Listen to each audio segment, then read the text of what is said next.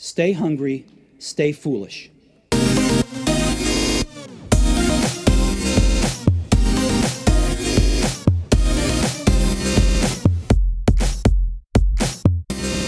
Our guest today argues that everything is changing fast apart from how we behave.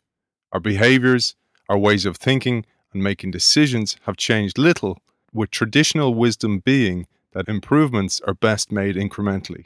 Just as big established corporations increase profits incrementally and governments will make changes incrementally. But the problems we now need to solve require a revolution in thinking and behavior in order to avoid disaster. He lays out the reality of the dangerous situation we find ourselves in and suggests solutions to empower everyone, including business people, politicians, diplomats, and teachers, to repair the damage we have already done and prepare for the dramatic changes ahead. Over a 30-year period, our guest has founded and bought 20 companies in 9 countries. He is an Emmy Award winner and author of the Wall Street Journal best-selling book, Total Rethink: Why Entrepreneurs Should Act Like Revolutionaries. David McCourt, welcome to the show. Aidan, it's my pleasure. It's great to be with you today. Thanks for joining us, David, and thanks also to our sponsor of today's show, Microsoft for Startups. And don't forget, you can win one of 2 copies of Total Rethink by signing up to our newsletter, theinnovationshow.io. So, David, let's dive in. You start the book by saying, we need positive revolutions in the ways we think and do things if we are going to be successful as individuals and if we're going to improve the lives of the majority of the people on this planet. Positive revolutions could also avert the potential conflicts brewing between those whose lives are improving and those who are being left behind by the increasing speed of change. That's exactly right. And I'll tell you why I say that, Aidan.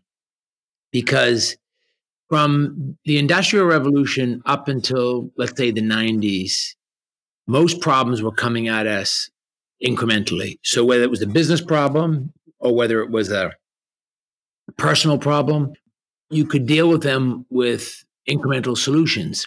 Today, everything is moving so fast and the problems are coming at us so fast, you need to blow up the model and rethink everything. And if you don't use words like revolutionary, you can't get people to think big enough because people are usually afraid to think really, really big. They want to think in an incremental way. They want to think in small steps because it's easier on them. It's less scary, but it just doesn't work. I was reading the reviews on Amazon on my book, and there was, I was very blessed and humbled by all the good reviews, but there was one review and someone said, anybody that talks about revolution and Che Guevara, I'm going to throw his book out, So it wasn't, I'm not suggesting that we need an armed revolution to take over civilized world, but I am suggesting that we have to think in a much more revolutionary way, in a much more entrepreneurial way. And by that, I don't mean everybody should be an entrepreneur or everybody should start their own business. I'm not suggesting that. I'm suggesting that the groups of people that we now call the critical workers, right? The essential workers, policemen and women, firemen and women, teachers, all these people, the healthcare workers, all these people that we need to make the world work, we've sort of been ignoring them for so long and just looking at them as sort of necessary, relatively low paid workers. And they are lower paid than they were before, dollar for dollar, inflation adjusted. They're getting less money for doing more work. But that's another problem. If you want to be a game changer and really make a difference, then you have to visualize the future you want to live in. You have to imagine yourself already there and look back and paint a picture of the route you're going to take to get you there. And to do that, you have to think more like a revolutionary.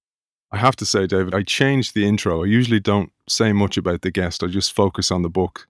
But I did it for a reason, because throughout the book, on many occasions, I was struck by your sense of fairness and justice. And it shone through in things that you said. Here's an example. Both the agricultural revolution and the industrial revolution brought enormous benefits to the human race, but they also created great injustices and conflicts of interest. many of which we are still wrestling with centuries later. Many wonder why, for instance, a man who inherits a coal mine should be so better rewarded than the miner who risks his life every day as he toils under the ground. Why should land that once belonged to everyone be stripped of trees and parcelled up to become the property of one farmer or one person with the wealth to invest, as happened in the agricultural revolution? Yet it is indisputable that both these revolutions did far more good for the collective human family than it did bad. We're entering into mass disruption, mass change, and the gaps are going to get even bigger.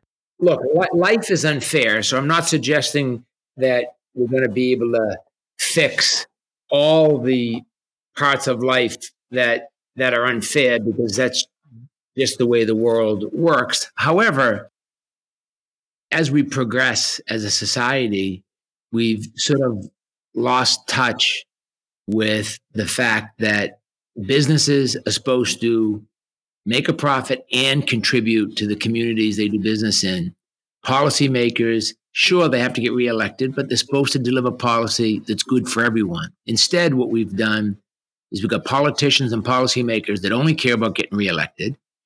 And we got business people that, in general, are more concerned with making a profit than contributing to the communities they do business in. And that's bad. And we've let both those things happen. And we've let the politicians start a war on businesses, which is wrong, because we need successful businesses to make the world work and make our communities work. And businesses have been fighting with politicians and saying that you're just trying to put regulation in front of us and taxes in front of us, and you're not contributing at all. All you're worried about is getting reelected. And that's bad. So we've got the policymakers and the capitalists fighting. And then at the coalface, the everyday worker, the bottom, is producing more but getting paid less. I saw a statistic in the New York Times last week that said if you work in a slaughterhouse, and this is in America, there's an American statistic, you're getting paid $12,000 less per year than you were 50 years ago in today's dollars, right? Adjusted for inflation. You're getting $12,000 less a year. You're producing 3 times as much output. So if technology has allowed you to produce 3 times as much output, you should be getting paid some amount, let's call it 12,000 more per year, not less. As we get more efficient and we get better at producing goods and services, those people doing that work should be getting rewarded more. They should get a bigger piece of it. But what's happened is that, and part of this is private equity, that their model works, Aiden, as you know, where they have to return the capital in sort of 3 to 5 year cycles. So they're forced to go in and strip a business of long-term thinking. And if a business has, say, 100 stores, they look at the bottom store and they say, okay, if we take the bottom 10% of the stores and we get rid of them, our average revenue per store goes up. Our average revenue per employee goes up. Our EBITDA goes up. Our cash flow goes up. All the metrics look better if you get rid of the low-performing ones. But they don't really take a look and say, those low-performing stores, they are contributing something to the community. There are people employed in that store. There is a mom or a dad or a son or a daughter that's making money in this store. There is a product that's being delivered to the community in that store. So another way to look at it is say, let's take the 10 best performing stores and take those people and send them to the 10 worst performing stores to teach them how to perform better. Let's lift them up. Let's make the worst better instead of just chopping it off all the time. So that's a different way of looking at it that might make a little bit less money, but makes a better long-term business. And businesses used to, Aiden, the concept of a shareholder was a concept that's been around for 100 years of people that hold on to shares for the long term. We globally have share traders now, not shareholders. No one's looking at the long term. And I say no one, that's unfair. Most people aren't looking at the long term. And they're not looking at the overall contribution to the community. And that's unfortunate. And not sure that's going away anytime soon, unless businesses recognize if we don't make the change as business people, some politician is going to force the change upon us. And that politician probably doesn't have the skill set or the knowledge of business to make the right decision. They'll just make a knee-jerk decision that'll make businesses more socialistic and less capitalistic, make businesses less efficient in a desire to spread the wealth, when the best solution is for businesses to recognize the mistakes they've made over the last 50 years and be more fair at distributing the wealth themselves, be more fair at contributing to the communities they do business in, and make the changes themselves. There's something you said in the book, David, that reminded me of the old concept of organizations. Now, bearing in mind this was the Industrial Revolution, those type of times. Here in Ireland, for example, we had the Guinness family, and you had organizations then like Unilever and Lord Unilever. They built the business from scratch, but they also gave back to the community. For example, they built housing and they built communities, etc. And I mention that to say taxation brackets and taxation is a kind of a one-size-fits-all approach. While some people like entrepreneurs, like the original Guinnesses, for example, or the Lord Unilever, they build organizations or they build businesses that give back to the community. They're creative, they're active, versus a passive investor who makes money from their money. And you say they should be taxed differently.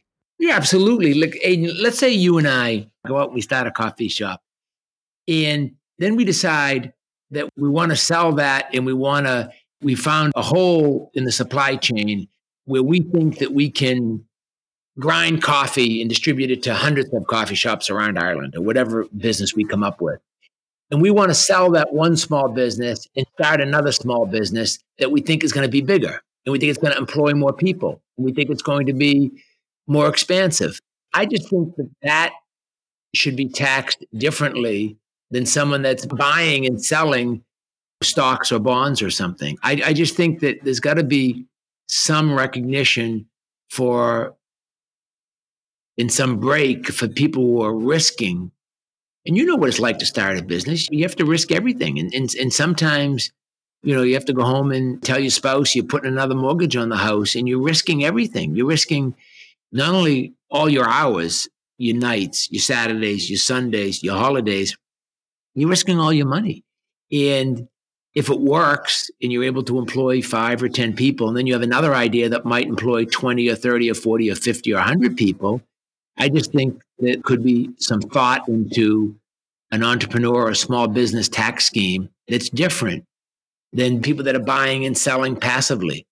As you said, it used to be when business first started, businesses always knew that they were there to make a profit and to contribute to the community. And you use Unilever and Guinness as examples. Now, I think employees are treated as commodities more and more. And hence, the employee then treats the employer as a commodity, and they change jobs quicker for an extra 5p. They change jobs. So that sense of community within the company and the sense of the company contributing to the community they do business in has gone away to a certain extent. And we need to bring that back, Aiden, because like I said earlier, if we don't make a change as business people, some policymaker will be forced to make a change for us, and they won't be as equipped they won't have the arrows in their quiver or their tools in the toolkit to make those changes because they've never been in business. But they'll have to do the best they can, and they'll make, unfortunately, some of the things they'll do is around sound bites to get reelected as opposed to really trying to solve the problem. But it won't help business, and it won't ultimately help solve the problem long term. It will be a short term fix. You got Bernie Sanders in the States. that, always talks about tearing down the top 1%. We need politicians to stop talking about tearing down something and talk about building up something. We need to focus on building up the bottom more than tearing down the top. And that's a better talk track that everybody can get around. Let's solve the problem by building up the bottom. Let's figure out, and we can use that analogy of the 10 shops again. Let's go back and figure out why the 10 at the bottom aren't working and fix them. And let's work from the bottom up. That's sort of the thesis in my book. Coming back to the futility of incremental change, we mentioned this at the top of the show. It's one of your core concepts. You say traditional wisdom has been that improvements in the lot of the poor are best done incrementally, day by day, month by month, year by year. It is the same principle as the one followed by established corporations when they are planning to increase their revenues and profits incrementally, a few percentage points each year. Conservative by nature because they have a lot to protect, established corporations try to generate new profits without endangering their existing sources of incomes, which is fine. But it's the way they do so that you highlight here, because organizations do need to protect today because that's what fuels tomorrow.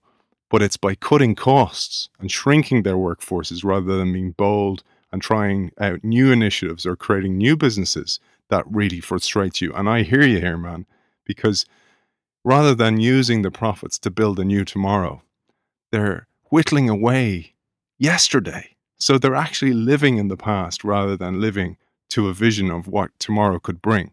If you look globally at the problem set, the old jobs, you can talk about really old jobs like coal mining or secretaries. Talk about any of the jobs that have been around. You can make a list of the top 50 jobs over the last 100 years.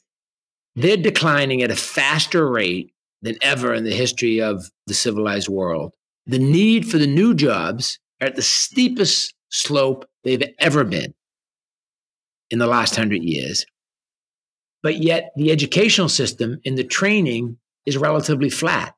We train people, we educate people roughly the same way for the last 100 years, but the new jobs that we need around public health and clean energy and digital technology and electric vehicles and remote working and remote health, all these new jobs are at the steepest slope they've ever been. And that just tells you that the problem's going to get worse, not better. And we need a whole rethinking of the education system. We need a rethink of jobs and training. We obviously need a rethinking of public health. We've learned in this coronavirus that public health and the economy are intricately connected. And we know that we're living in a global world now, regardless of, any politician saying that we're not, and then we just got to think about our own country. We're in a global society, so we're only as strong as the weakest link, which is why leadership in rethinking is so critical. And it's also why good connectivity to everyone, a business I'm in, is also so important. You can't run telemedicine if you don't have connectivity to everyone. All this stuff is difficult and interconnected and totally needs to be rethought, Aiden. And most politicians want to make short-term decisions, and most businesses just want to make a profit. So we've got a train wreck on our hands if we don't have a total rethink. I loved what you said, David, about immigrants. I'm not saying this because you are one. As a fellow Irish man whose family went over years ago to the US, but I really loved this metaphor of immigrants, because you said that immigrants worked harder because necessity is the mother of invention, essentially, and therefore they took greater risks than the indigenous populations that they now lived amongst, because the indigenous people largely grew comfortable and too risk adverse to achieve the same levels of success. Immigrants are actually the best equipped people to make the necessary changes for the future. I love that as a concept because it's exactly what happens in large organizations, where entrepreneurs are the immigrants taking the risks. Large organizations are the ones defending and saving what they already have. Of course, when you have no choice, you get very disciplined. And you know better than anyone the discipline. You can point anywhere. You know this. You're an example of this. And if you have if you're fighting for your survival and to pay the rent and to make sure you can feed your family, that's the type of thinking that we want. That's the type of cutting edge thinking when you're hungry and you're fighting for survival, literally in some cases. That's the type of thinking we want. When you get comfortable and you get too comfortable, you get lazy and you lose your discipline and you lose your edge. Doesn't matter how smart you are. Doesn't matter how talented you are. You lose your edge and you lose your discipline. That's what made America great. America is a country of hopes and dreams. People came here from all over the world to America because it was a country of hopes and dreams. And it was a place you could start a business and you could fail and people would help you up. Your neighbor would give you a hand and help you up. And you never lost your hope and never lost your dream because anything was possible. Anything was possible for anyone. That's the idea that America equals. Anything is possible for anyone. And if we don't change course, of course, we won't be the country of hopes and dreams, which is another problem for another show. But that immigrant mentality of anything is possible and I have a dream, my heart and my soul is full of hope. That's what makes the world exciting. That's what causes problems to get solved. That's what makes life exciting. That's what makes living exciting. That's how problems get solved. And cutting off the immigrant flow to America is among the stupidest idea I've ever heard because it's the fabric that it's made of. It's what makes America work. In New York City, you walk down the street and you hear 10 different languages. 50% of small businesses in New York are started by immigrants. 50%. 12.5% nationwide, but New York City, 50%. And small businesses are started by immigrants all the time. And 75% of new jobs come from small businesses. So it's absolutely what should be embraced. We shouldn't be afraid of it. We should embrace it. It's exactly the wrong thing to be afraid of. You go on to say how there's a widening gap, and it's quite obvious in places like Silicon Valley, for example, where Amazon and Apple are wealthier than some nations. But we should not forget and vilify their wealthy shareholders, you say. It's far too easy for politicians to point fingers at these people and accuse them of being the problem. So you're pointing upwards as the problem, when in fact they are often the ones inventing the solutions. Where the inequality in earnings is less defensible, you say, is when executives who have created nothing, who do not put their own money at risk, are hired to run the big companies and are paid millions of dollars simply for doing their jobs, or in some cases even paid millions of dollars for not doing their jobs. This really got me thinking because I thought about the 08-09 downturn that we just seem to be getting out of, and now I don't know what we're entering into now again. But so many of those executives who got us into that mess and who profited from it escaped scot-free, and it was the middle class and the lower classes who were left to mop up the mess, clean up the mess, experience the consequences, and still are in so many ways. When people talk about rich business people, it really should be two different buckets. People that are hired to run a business that they didn't start. Someone that's hired to run a company is very different from someone who started a company. Someone who started a company and risked everything and risked literally putting food on their table or risked making rent payment. They just risked everything to start a business. Very different than someone that was hired to run an existing company that someone else might have started 100 years ago. And they shouldn't be put in the same bucket. That's number one. And then number two, we have another problem happening in Silicon Valley, which is these tech companies are becoming so big and so powerful that people are starting to rightfully attack them. And where that attack comes from is, and they do fall in, Aiden, they do fall in the bucket of they created their own company, although we're now getting to a second generation. Steve Jobs is come and gone, and we have other people running Apple, and we have other people running Microsoft, and we have other people running some of those companies, and HP, and these companies are now being run by other people. So the amount of wealth they make should be very different than the amount of wealth the people who started those companies. But some of these social media companies and some of these tech companies that you mentioned, like Facebook, where they're going to get in trouble is they're making money off other people's data. And people don't quite understand that, but something about it doesn't sit well with people. And, when I started, I built the first competitive phone company in America. And at that time, the phone number was owned by the phone company. So when I was offering service at 30% cheaper, people would say, yeah, I'd love to buy that. And then I'd say, you have to change your phone number. They were like, I don't know, no interest in changing my phone number. And it took me and hundreds of other people testifying before Congress to get what's called number portability, so that the phone number was actually owned by the consumer. So that took years and years and years of fighting to get that.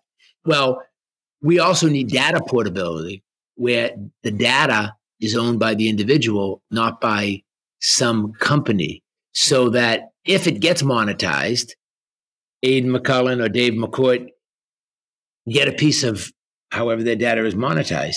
So that change will come eventually. It'll take longer. It should.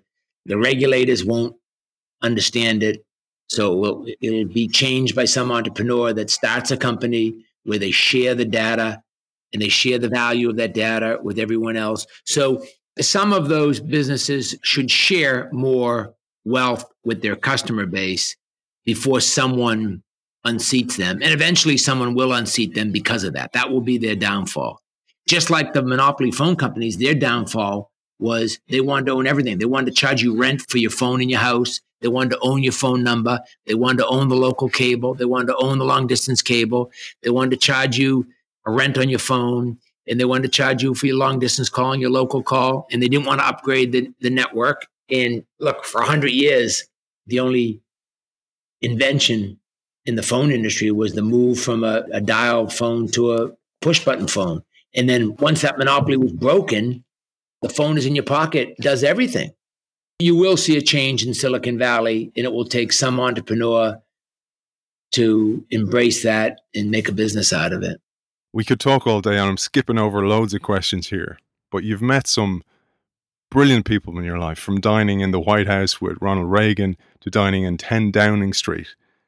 And one person I'm sure you learned so much from, and a person who became a good friend of yours, was Jack Welch. He achieved remarkable results with General Electric. I quote just this little part to tee you up for this, because I'd love to hear some of the lessons that he taught you.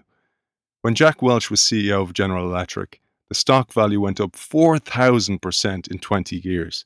The company grew from 12 billion to 280 billion as a result of, among other things, his decision to shift into emerging markets. He also cut the number of people the company was employing by more than 100,000 in 5 years. He left in 2001, around the time of the dot-com bust, and at the time of writing this book, GE stock had not moved for 17 years. Soon after, he left the company, and you wrote him a letter saying that you'd like to come and see him. Jack, recently died, as you know, and he was a good friend of mine. We did take the company from 12 billion to 280 billion. And, the guy that took over after him for 17, 20 years, the stock didn't move at all. In fact, it was one of the greatest declines of corporate value we've ever seen. And I know when Jack died, there were a lot of stories in the press about how he had left a bad company and that's why, which is total bullshit. If Jack had been running the company in those 2 decades, he would have changed with the times. So Jack was someone I admired. I wrote him a letter, what's commonly referred to as a cold call. He wrote me back a letter that said, look, thanks for the letter, but I'm too busy to see you. And then in pen, he wrote on the side of the letter, standard, meaning, this is a standard letter. And this letter was in the fall. And the bottom, he said, look, call me after the holidays. Merry Christmas, Jack. So I called him after the holidays and asked him if I'd come see him. And he gave me 4 hours of his time. And I brought a notebook and I said, look, you've had a great 20-year career. I would just like to know everything that you can tell me that's important that you learned over those 20 years, and I'll take notes.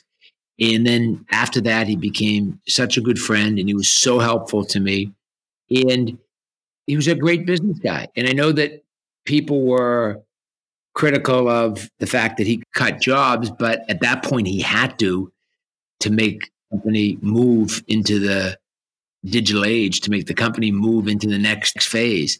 But he spent a huge amount of time training people, and a huge amount of employees left GE to become CEOs of other companies, Boeing and 3M and largest supermarket chain in America and Home Depot and all sorts of companies. He had basically had his own university in Connecticut where they train people and they put people through management courses, and he taught at it himself. And he was really into building people's talents up, and he supported them when they moved on to another company. He supported them when they moved on to other jobs because he wanted them to grow. And it just goes to show you how a cold call can work sometimes. And it also shows you that everyone, no matter how successful they are, needs a mentor. And I've been lucky to have a lot of them. Walter Scott, who's on the Berkshire Hathaway board, he's on Warren Buffett's board, has been a mentor of mine. He's 89 now. Jack Welch was a great mentor of mine. I've been lucky to have them, and I'm lucky that I had the balls to write him the letter, and I'm lucky that he was kind enough to let me come see him, and then we became friends. I mentioned to you, I'm writing my own book, and I write about this law of entropy, basically, which is essentially everything tends from order to chaos, and everything decays, essentially. Everything's in a constant cycle of evolution. And I truly think this happens to people, David, and I believe they should not stay in a stagnant position for too long, because it's going to be uncomfortable for them. They're not going to grow, and eventually it's going to come back and not have the most positive consequences. And you said Jack told you should be disciplined and get rid of the bottom 10% of your employees each year, because they may not think it, but you are doing them a favor, because if they're not doing well with you, they need to move on. And he put his money where his mouth is, Aiden, because he ran, like I said, inside GE, they ran basically this university on training and learning and skills. So he would give you every opportunity to learn new skills and every opportunity to move your way up in the company. And if you couldn't, or you wouldn't, for some reason, his theory was that doesn't make you a bad person. It just means that it's a bad fit. If for some reason, if you're stuck at the bottom, even though they built their own university, even though they put huge amounts of money into training in support of employees, if you still weren't able to make your way up, then it probably was the wrong company for you. And you need a wake-up call to know that you just can't sit at the bottom. You can't sit at the bottom of any organization for your whole career and expect to have a fulfilling life. You just can't. So someone needs to say to you, look, move on. Either find a different organization, find a different job, find a different path, but you need to do it at 32, not at 62. If you're stuck at the bottom and you're barely making enough money to pay your rent, and people let you stay there, and then you're 50 years old and someone kicked you out the door, you have no skills, you have no other skills, you have no other connections, you still have rent to pay, you still have college tuition left to pay for your kids, and that's a really scary place to be. So his theory was, let's do everything we can to support people, everything we can to train people. Let's be cutting edge on how we train people in new skills. But if it still doesn't work, and they're not moving up in the organization, let's tell them and do them a favor and tell them early and young so they can go do something else. There was a valuable lesson your late mother, may she rest in peace, taught you, David. And I think it's such an important lesson to draw out from the book, especially in this age of abundance, where more people die of obesity than they do of starvation. And it goes like this. You said so many people go through life claiming that something that happened them years before is a reason that they have not been as successful as they would have liked to have been. But you say setbacks happen to everyone and you can always start again. If you have one goal and you fail to attain it, for whatever reason, you simply need to forget about it and create some new goals. Aiden, so many people want to be, and this is something I talked to Jack Welch about. So many people want to blame other people for their problems. And it's a really bad behavior trait. And if you keep on thinking that way for long enough, it actually gets embedded in your DNA. And you think that's the way the world works. You think everybody's against you and you just keep on getting the short straw. And everything is someone else's fault, and you get very, very bitter, and you can't think straight because you look at the world as everyone else is lucky except for you. And I recognize that it's not as easy as saying get up every day and pull yourself up by the bootstraps, because some people don't have any boots, to pull themselves up with. So I get that, but the majority of us that are lucky enough and blessed enough to be healthy and, have a roof over our head, that's 99% of the game. So if you have someone you love and someone that loves you and you have a roof over your head, you're 99% of the way there. So don't be blaming anyone else for your problems. Just get on with it. And as my mother said, and I quote her at the end of the book, recognize that someone else has it worse than you. And no matter what happens, just know that someone else has it worse than you that day, at that moment. So just move forward. Don't look back and just keep on moving forward. And that's good advice my mother gave me. It's good advice Jack Welch gave me. And I think it's a much more interesting way to live your life than keep on blaming other people for your problems, which so many people do. And I think more people do it now than did it, say, 50 years ago. I think the new generation, to use your word, the generation of abundance, is much more apt, I think, to blame other people than that immigrant culture that we were talking about a half an hour ago. I think it's much more prevalent today, unfortunately. But it's not going to serve you well. Blaming other people for your misfortune is not going to serve you well. Without a vision, and let's just change that word vision to dream for a minute, because it's a sexier word, right? Without a dream, life is black and white. Life is far less interesting without hopes and dreams. And if you're lucky enough, which most of us are, to have a roof over your head, some of us have bigger roofs than others, but if you're lucky enough to have a roof over your head and someone that loves you and someone you love, then it's all about your dream. And it's all about having hopes and dreams that evolve as you learn. And hopefully those dreams get bigger and you turn those dreams into a vision and into a plan. And as I said in my book, you visualize yourself accomplishing that and you work backwards to a plan to get yourself there. And that's what makes life exciting and vibrant and worthwhile, not stuff. Stuff usually gets in the way and has to be cleaned and someone's trying to steal it. It has to be locked up and it has to be insured. And it takes a lot of energy to, have a lot of stuff. And it takes energy away from other things that are far more interesting, in my view. Look, other people have a different view, obviously, but, I've had a lot of stuff in my life. It's just it's less rewarding than, what I'm doing now. A reminder, our show today is brought to you by Microsoft Startups. David, for people who want to find out more about you, more about your book, where can they find you? The book, Total Rethink, is published by Wiley, the same person that's going to publish your book. And, you can get that on Amazon or at any bookstore, or hopefully any good independent bookstore would have it. And they can follow me on social media, at DC McCourt on Instagram and Twitter or LinkedIn. So at DC McCourt, or pick up the book and then DM me and tell me what you think of the book. Hopefully someone will learn something from it. It was my humble attempt at telling my story and hopefully some of my learnings. I've been blessed to have an interesting life. So hopefully someone will learn something from the book. We only actually got through probably 2 chapters of the book today.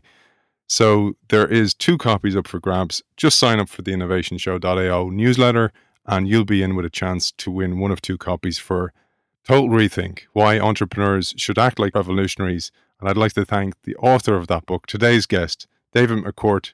Thank you for joining us. Aidan, it's my pleasure. It was a great way to spend an hour with you and your audience. Thank you so much.